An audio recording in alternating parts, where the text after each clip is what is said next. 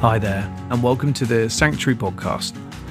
Our vision is to find sanctuary in Christ and then to be sanctuary to each other and express sanctuary to this city.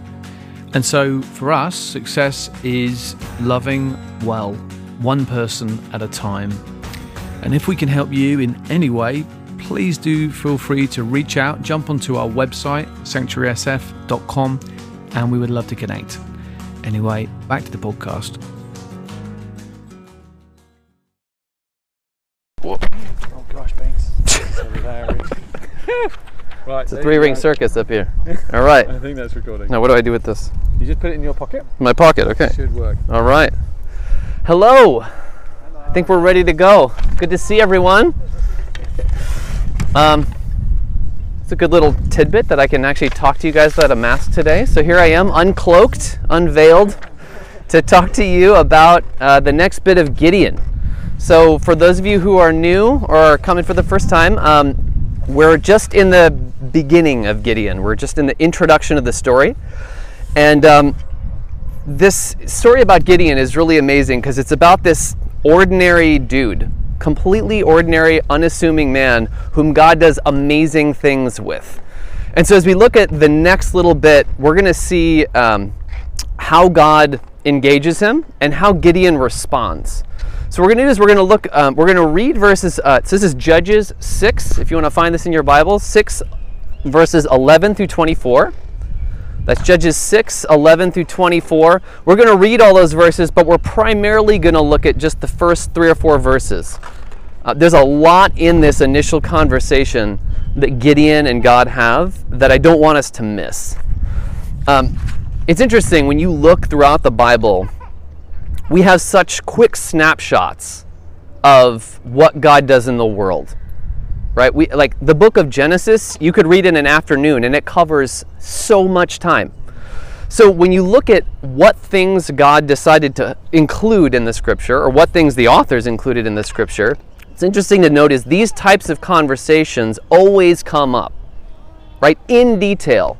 The calling of Abraham, the calling of Moses, the calling of Gideon, the calling of the prophets. Anytime God has this kind of conversation with somebody he's calling, he does it in detail. And so it behooves the question, well, why? Like, why does God give us these details? Like, why is he choosing this kind of conversation to show us in detail?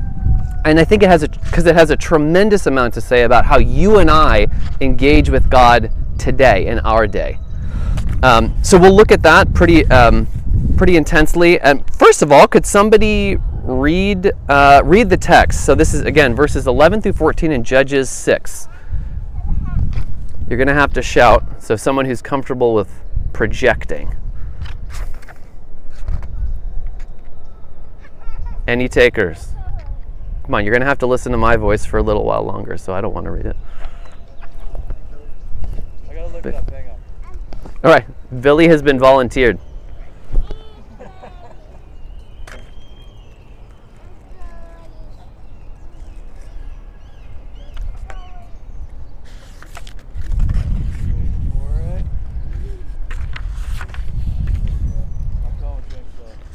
All right, go for it. Yes, that's it. Go for it, man.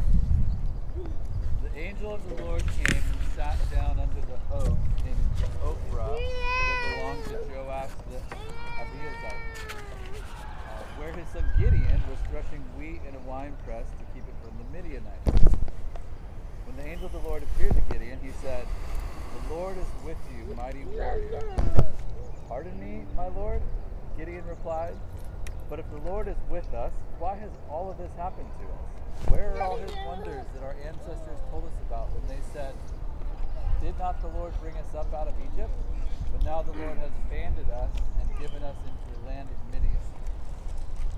The Lord turned to him and said, "Go in the strength you have and save Israel out of Midian's hand. Am I not sending you?" I'll keep going. Oh yeah, through verse 24. I think I misunderstood it, sorry. Oh, that's all right. You're good. Yeah, verse 11 through 24. "Pardon me, my Lord," Gideon replied, "but how can I save Israel? My clan is the weakest in Manasseh, and I'm the least in my family. The Lord answered, I will be with you, and you will strike down all the Midianites, leaving none alive. Gideon replied, if now I have found favor in your eyes, give me a sign that it is really you talking to me. Please do not go away until I come back and bring my offering and set it before you. And the Lord said, I will wait until you return. Gideon went inside, prepared a young goat from the ephah of flour he made bread without yeast. Putting the meat in a basket and its broth in a pot, he brought them out and offered them to him under the oak. The angel of God said to him, take the meat and the unleavened bread, place them on this rock and pour out the broth. And Gideon did so. Then the angel of the Lord touched the meat and the unleavened bread with the tip of the staff that was in his hand. Fire flared from the rock, consuming the meat and the bread, and the angel of the Lord disappeared. When Gideon realized that it was the angel of the Lord, he exclaimed, alas, sovereign Lord, I have seen the angel of the Lord face to face. But the Lord said to him, peace, do not be afraid, you're not going to die. So Gideon built an altar to the Lord there and called it, the Lord is peace. To this day it stands in Ophrah of the Abiezrites. Awesome. Thank you, Billy.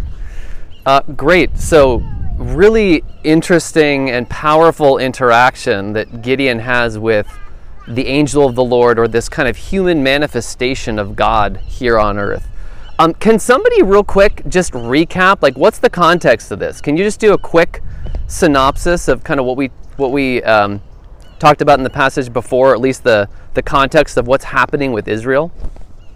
By the way, if you haven't been here when I'm talking, I like to do these as kind of like a large-scale Bible study, so prepare to like respond and have, and all that, even though you don't have a mic, sorry. So yeah, what's going on with Israel right now? Can someone tell me, or tell us? They've been being pillaged by the Midianites for 7 years. Pillaged by the Midianites for 7 years. Yes. Anything else? They've been in hiding. In hiding? Yep. They've turned away from God. Turned away from God? Yep. They did evil in the sight of the Lord, it said, and then God gave them into the hand of the Midianites. What else? It got so bad that they called out to God. Mm-hmm. They called out to God. It got so bad. Anything else? God sent a prophet. Yep. That's the other big thing that stands out to me. He sent a prophet. Tom talked about how it's like, what an unusual thing.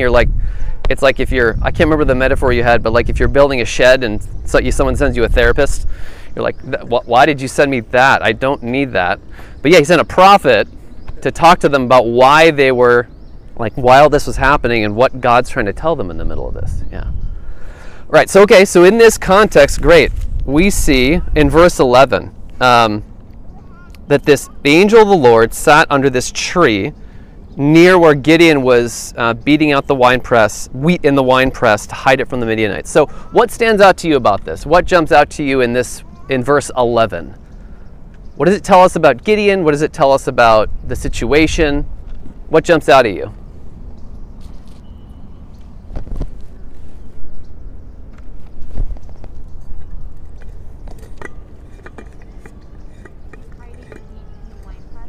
He's hiding the wheat in the winepress, yeah. Indeed. He's hiding the wheat from the winepress to keep it from the Midianites. Why is he doing that? What does that tell us about the situation? What does it tell us about Gideon? Afraid. He's afraid. Yeah. Anything else? Yeah, I think it implies, Gideon's not running out in front of the Midianites and saying, hey, forget you guys, like, I'm doing this. He's hiding. He's afraid that the Midianites are going to see him and take the wheat from him, I think. Anything else that jumps out at you? Feels abandoned by God. Yes. Yes, feels abandoned by God, which we'll see kind of in the next few verses. One of the things we see about Gideon in this conversation, and even later on, is that he second guesses himself a lot.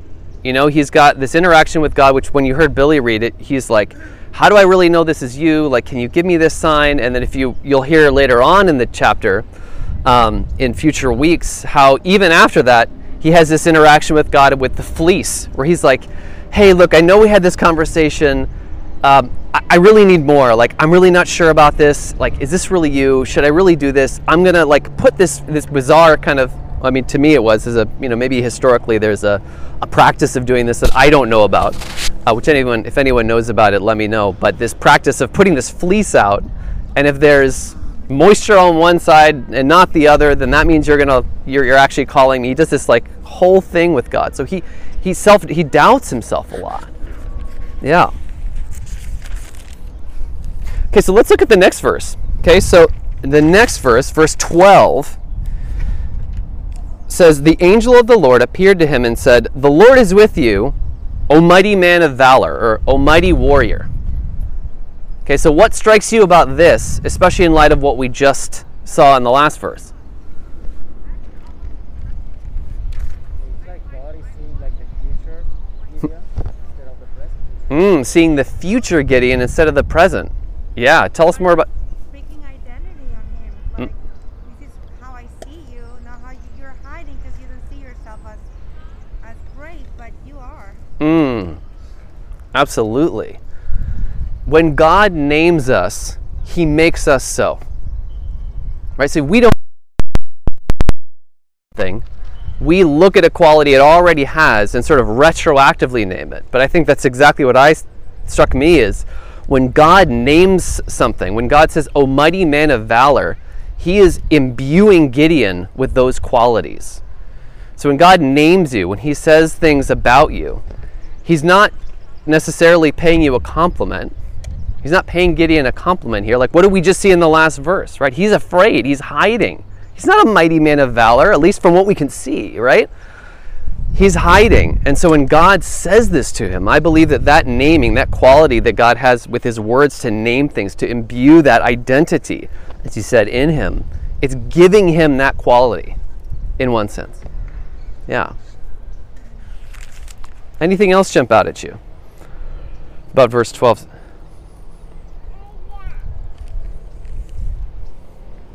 I'm curious to ask you guys, what would you say if somebody said this to you? If you're, taking out your garbage and someone sitting under a tree in your front yard says, hey, Phil, God's with you, you brave and courageous person.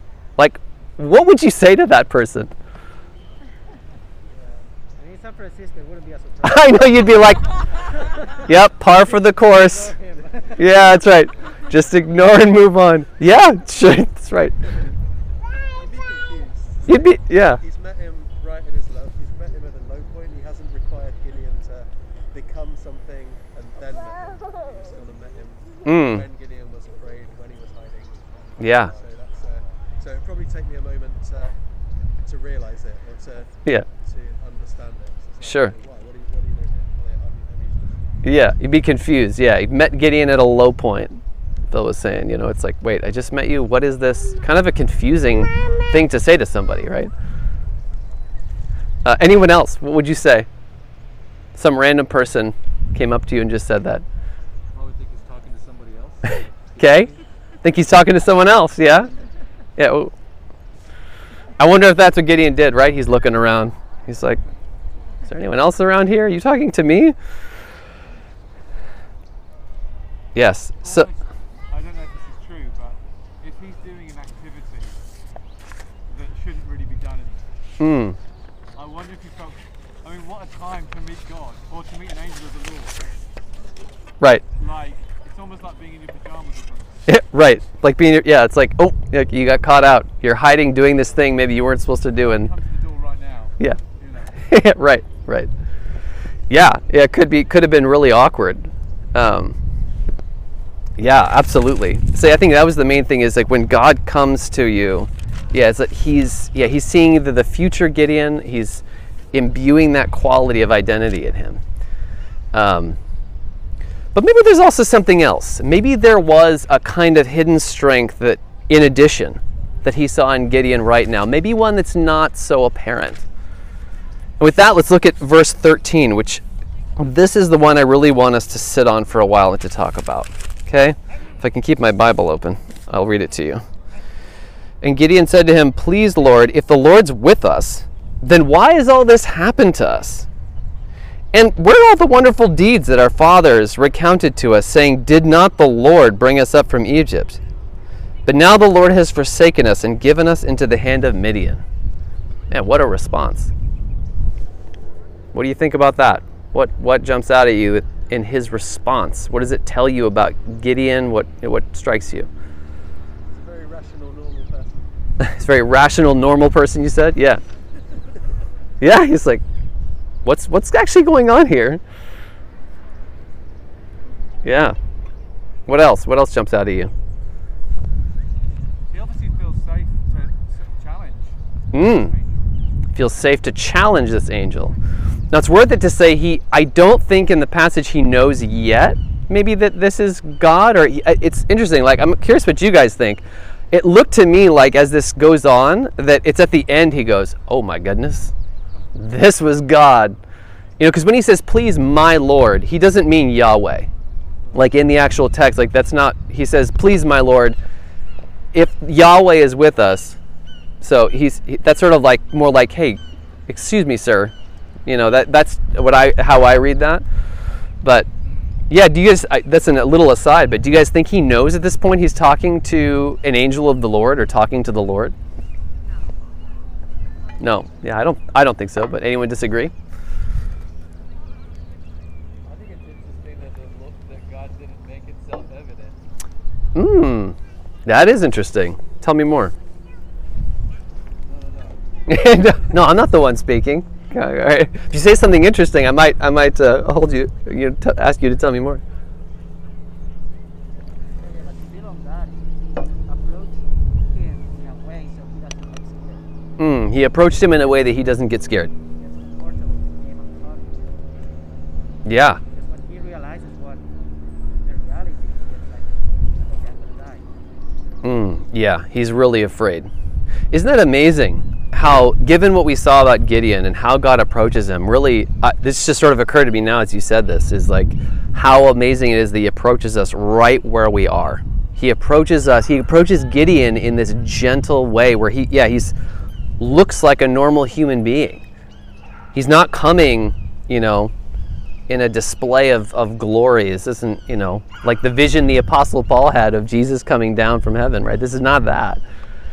Because you're right, when he found out, he was really afraid. So isn't it amazing how kind God is to us in the way he approaches us in that way? What else strikes you about this passage? And then I'll talk about a few things.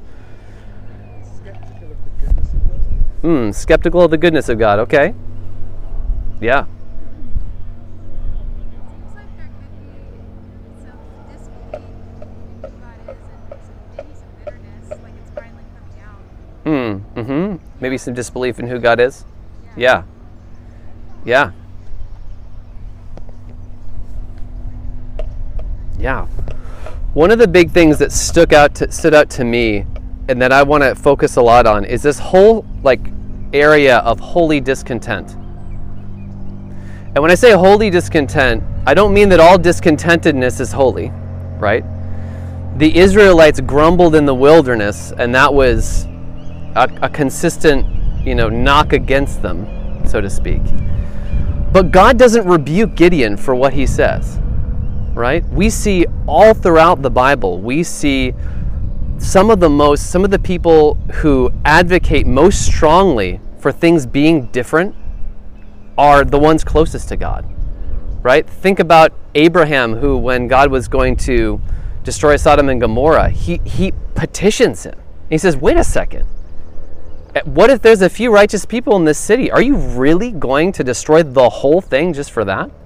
Or Moses, when they're going into the promised land, he says, wait a minute, you're telling us to go to this promised land, but you said you're not going to come with us. That doesn't make any sense. You need to come with us if you want us to go.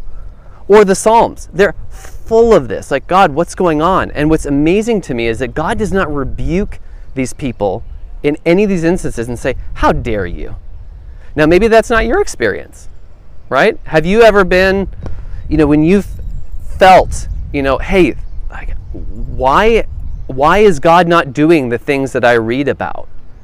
and you express that, have you ever been rebuked for that or criticized for that? Like, hey, you're just being, you shape up, man. You just got to believe. Like, I don't like that critical attitude. That's critical. That's faithless. It's all these things. I wonder if this is the strength, the quality of strength that God was talking about. That Gideon has the courage to say, wait a second, things are not the way they should be. And I'm not okay with that. I'm not okay with that. Have any of you grown up believing that no matter what happens, we just should be kind of blissfully unaffected by the world around us? That's what contentedness means, is somehow this kind of stoic disconnection from pain or from the world. Have any of you grown up believing that or feeling that? Elliot, maybe, yeah. No, just kidding. Oh, he's like, what are you doing? Why are you talking to me now? Don't worry, you're good, Elliot. I know this subtle, unspoken, hey, you should be okay. You should be fine. And if you're not, you're not believing, you're not content, you're not loving, you're not any of these things. Like, think about Jesus clearing the temple.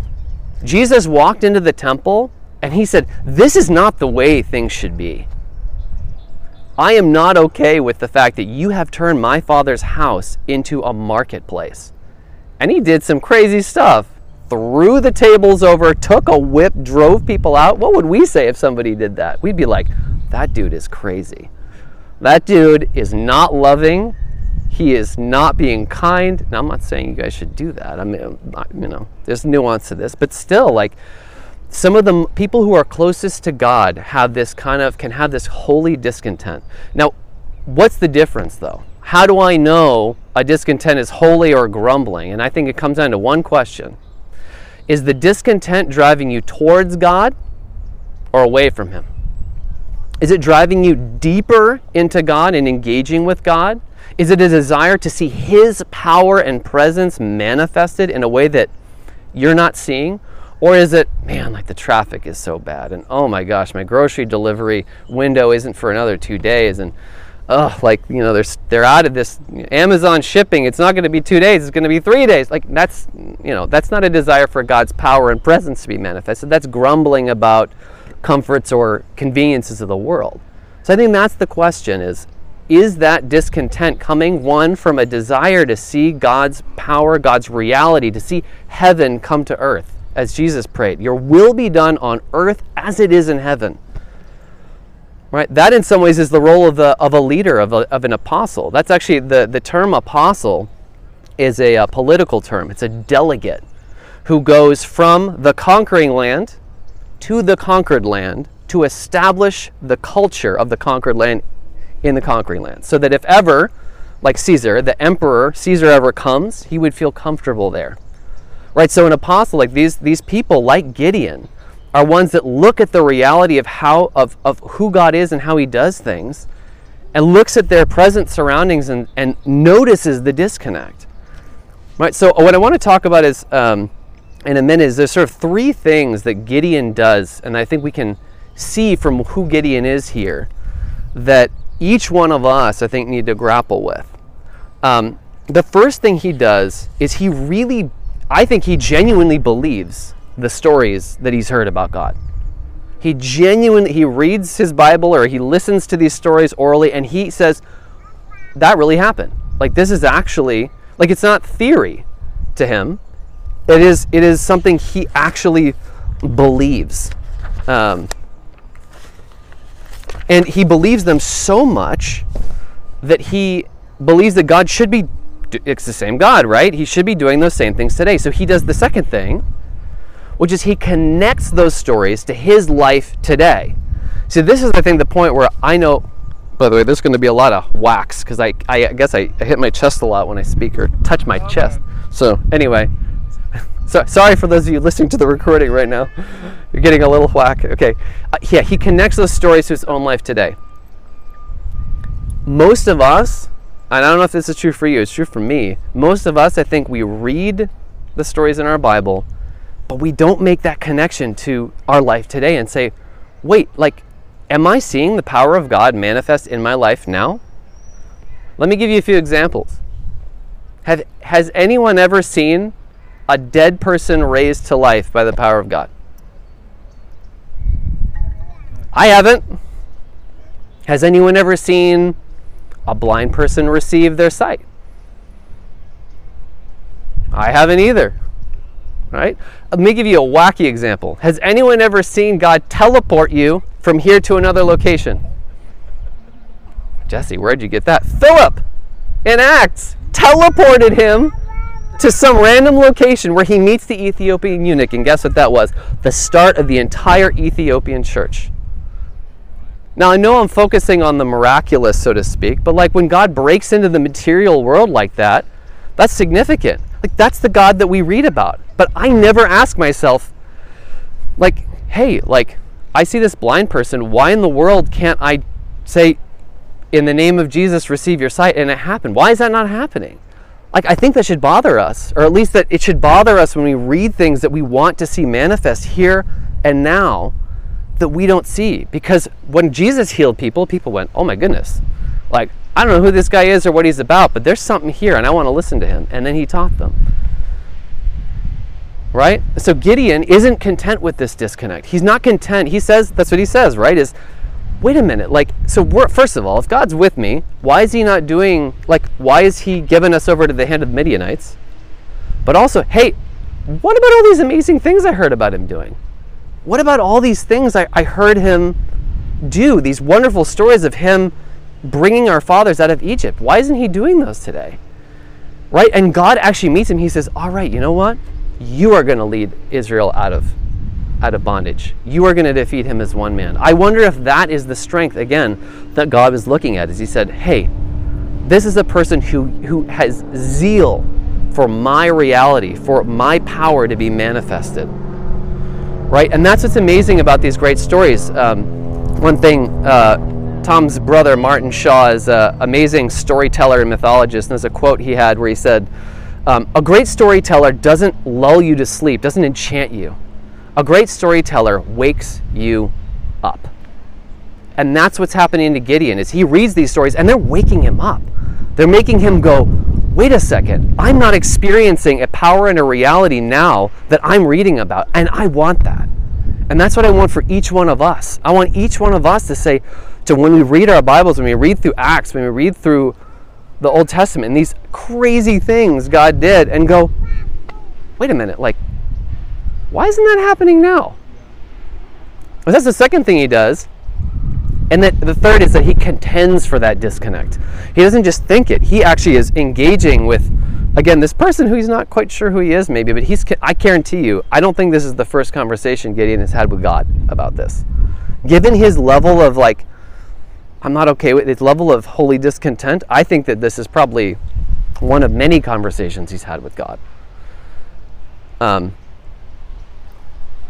And I think he wants that. I think God longs for us to contend for his world, for heaven to come to earth, because that's his heart too. That is his heart for us, is he wants us to experience a better reality. When I used to work at Netflix, there was a Ted Sarandos who heads up all of the content for Netflix, and he talked about two kind of categories of films. One is films that connect us as people. What he meant by that is like films that they're not fiction. They're more like they take place, maybe not that they're not fiction, but they take place in the here and now. There's no superpowers. There's nothing fantastic. Like The Last Black Man in San Francisco, films like that. Right? The top two of the top 10 grossing films in 2019 were in that category. All the other categories, in 8, were in the escape category. Right? Avengers Endgame, superheroes. We talked about superheroes. And I thought to myself, isn't that incredible? Isn't it incredible that billions of dollars, like the video game industry, I think I wrote these down. Oh no, I wrote them in my notebook, didn't cap. But like billions of dollars in the video game industry, film industry. Why? Because each of us, I think, has this still small voice inside of us that whispers to us, you were made for more than this. There is a better reality out there. And we may not know what that is, and we may not know what it looks like, but we feel it, right? like Morpheus in the Matrix. What you feel you cannot explain, or what you know you can't explain, but you feel it, like a splinter in your mind driving you mad that there's something wrong with the world. C.S. Lewis in The Weight of Glory, he talks a lot about this longing for kind of our heavenly homeland.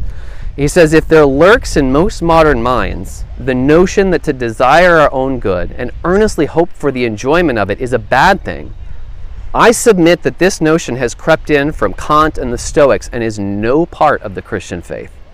Indeed, if we consider the unblushing promises of reward and the staggering nature of the rewards promised in the Gospels, it would seem that our Lord finds our desires not too strong, but too weak. We are half-hearted creatures, fooling around with drink and sex and ambition when infinite joy is offered us.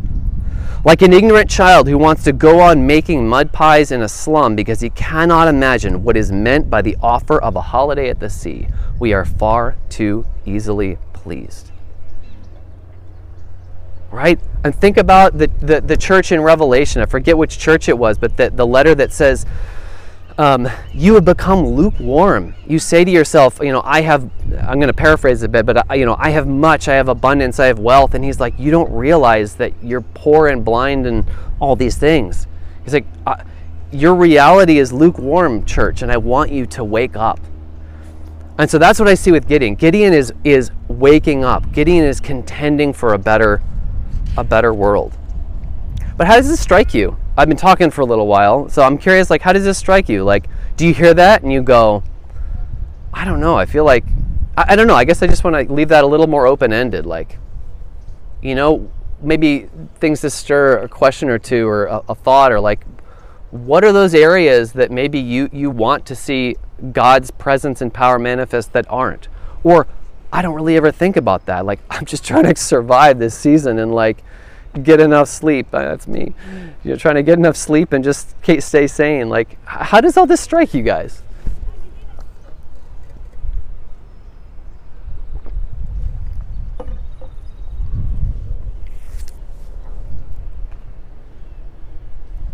Does this seem outlandish?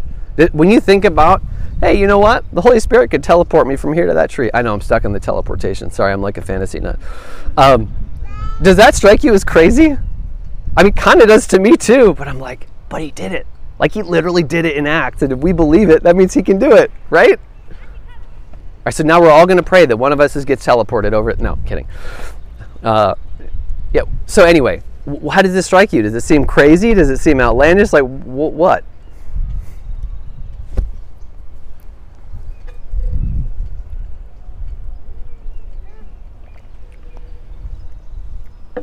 It's okay to just be in thought and to be thinking about it. I think it's very easy to go to circumstance around you, as the thing that God, but Sure. I just feel challenge is not really about whether you're victorious in that particular circumstance or you're winning, in a worldly way. Yeah.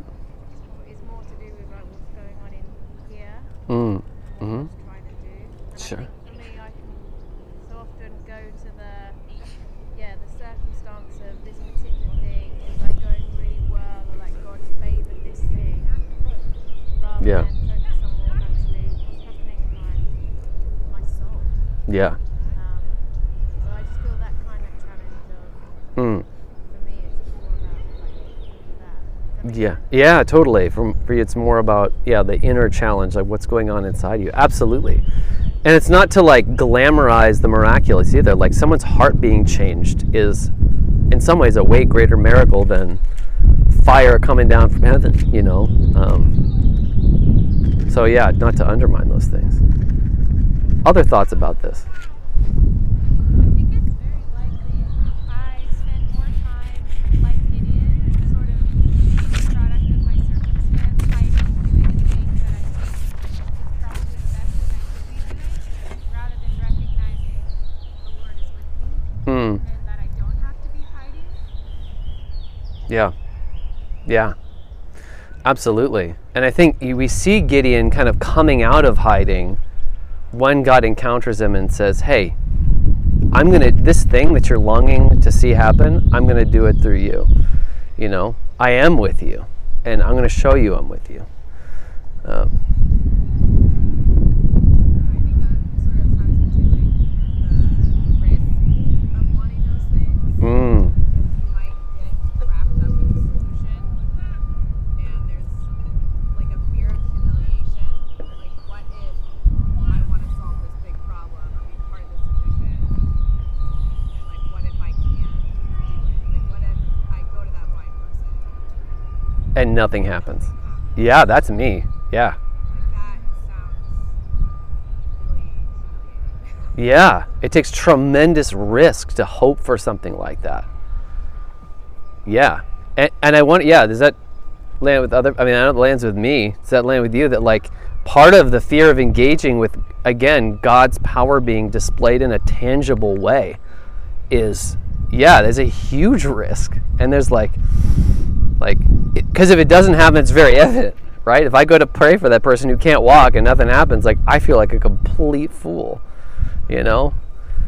I've never done that. I've never walked up to someone who can't walk and said, hey, in the name of Jesus, pick up your mat and walk. I've never done that because I'm too afraid to look like a fool to one person or to myself maybe, you know?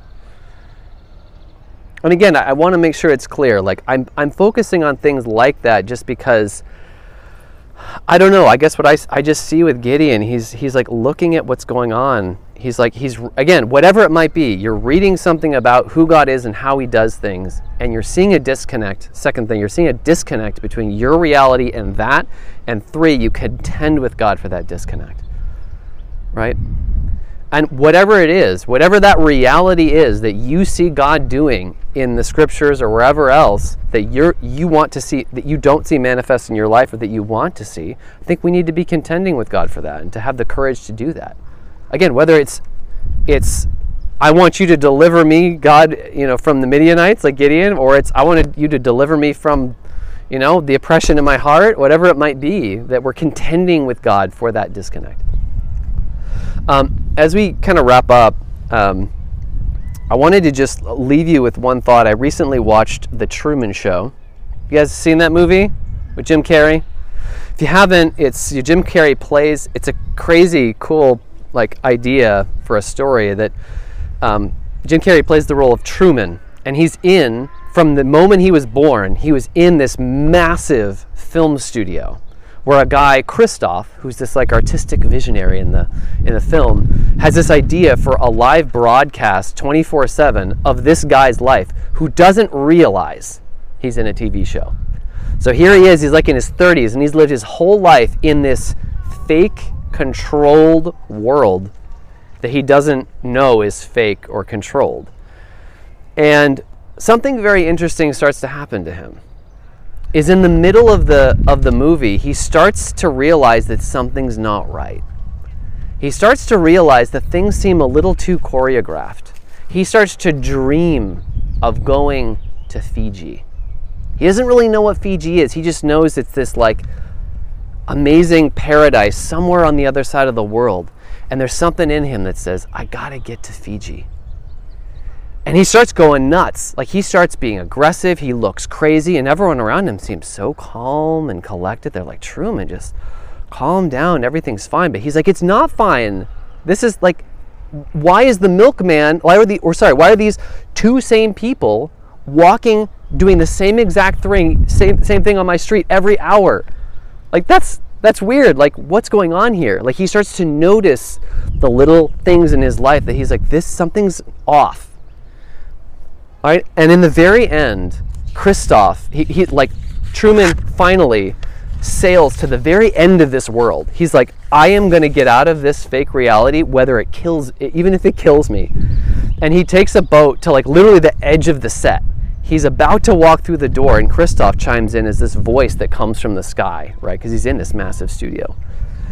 And Christoph, he says this to Truman. He says, Truman, there's no more truth out there than in the world I created for you. There's the same lies, the same deceit, but in my world, you have nothing to fear. In my world of safety and comfort and normal, you've got nothing to fear. All right? And so how do you discern the voice of God versus the voice of the enemy? A lot of us think the voice of the enemy is going to be a red devil with a pitchfork yelling at us and scaring us in the dark. No, that's not it. It's not it at all. He's way too smart for that. The voice of the enemy is the calm, soft voice that keeps us in a state of slumber, that keeps us in a state of comfort, of familiar, that tries to gently silence that voice that whispers inside of you, there's more. There's more out there that God has for me. And that's the voice that Gideon decided to listen to as he responded to God. So as you walk out of here today, be asking yourself, like, what is that? Like, how do I respond to that voice? How do I respond to those yearnings inside of me that read my fiction novels and that watch, fantasy movies or whatever it might be, and say, like, there's something about that world that I like better than mine, and I want it. I believe that you want it because it's there, because God has it for you in whatever way that it makes sense. So let's pray. Father, as we look at this story of Gideon, as we look at how you engaged him in his response, we're just struck by how Gideon has this kind of holy discontent, this contending with you for a better reality, for more of your presence in his world. And as we sit here in our lives and in our city and in our world, we just ask that you would help stir that small voice inside of us, that voice that says we were made for more. That there is a manifestation of your presence, that you want heaven on earth. You want the culture of heaven to be among us. Help us to know what that means and what it means to contend for that as a church. We ask all this in Jesus' name. Amen. Thanks, bro. Do you mind turning the thing off? Oh, yeah. I was reminded, as Jesse was talking, of the first time I ever met Joni and Scott, which was at an evening meeting, and they were friends with Hannah and Phil, and Phil had a very, very bad back for a long time, with no joy in pain relief. And Joni, who, if you know Joni, she's very gentle in many ways, and approachable. She kind of came across, and if my memory serves, fairly forcefully said, we're going to pray for your back, Phil. And it wasn't even a question. It was like, we're going to pray right now. And I get goosebumps even remembering the story, because without any hype or anything, we just laid hands on Phil's back. There was a tangible sense of heat, Phil says. And if I'm right, all the pain went, right? There was a pop. And then Hannah felt the pop. So it was real. It was really real, and it just went, right? Yeah. So it didn't so it wasn't like it went from complete pain to no pain. Yeah. But there was a very clear physical thing that happened. Yes. On the way to healing. Wow. So, Cool. and as I've been listening to Jesse, I've been thinking, man, this feels like this invitation to wake up. This waking up, and it takes a while. The older I get, the more I need, I don't just jump out of bed, I need a plan. It takes me a while to sort of get out of bed. And I feel like, is anyone here resonating with what Jesse's saying, which is this tension of this is really real. We do need to be a people of faith. And there's sometimes we pray and nothing happens and we have to be content with that thing not happening. But we also need to stay in a place of faith, of saying with everything that's not perhaps as it should be, Jesus, is this a wall to come down? Yeah? And I know, if you're like me, I'm I'm tired. And this last year has been a survival year. I do not feel like I've been seeing things and saying, in the name of Jesus, change, come down, right? So I'd love us just in the last 5 minutes, can we just look around, connect with someone near us, and I want you to be specific, okay? I want you have to go on and on for ages, but if you there's a specific thing I would like potentially to see Jesus change and to lift it up in the presence of someone else. Tell that other person, and I want you to then pray for that thing that your friend or the new person you've met has said, and then just flip-flop it, okay? So we're going to not just think about this and think and study this. We're going to actually right now physically stand to our feet, okay, almost as a demonstration that we're coming out of a season of hibernation, and we're saying, yeah, let's. And if you don't feel that discontent, that's okay, but be real about it and say, Jesus, give me that faith again to care about this thing that my friend is telling me that it could change. It might be a job situation, it might be your child, it could be emotional illnesses and mental health, it could be just you need guidance and God still has not given you guidance, and it's almost like a holy discontent I want us just to lean into for the last 5 minutes. Can we do that? And just pray for each other. So let's be proactive, turn around, find someone perhaps you don't always connect with, mix it up a little bit, and just say, yeah, this is the thing I'd like you to pray for, please. And then we'll pray last 5 minutes and see what God will do. Fantastic. Thank you. That's really good. I was like thinking in the back of my head to do that, and then I completely didn't. So thank you. I find I am every time Josie's landing last week was just fantastic.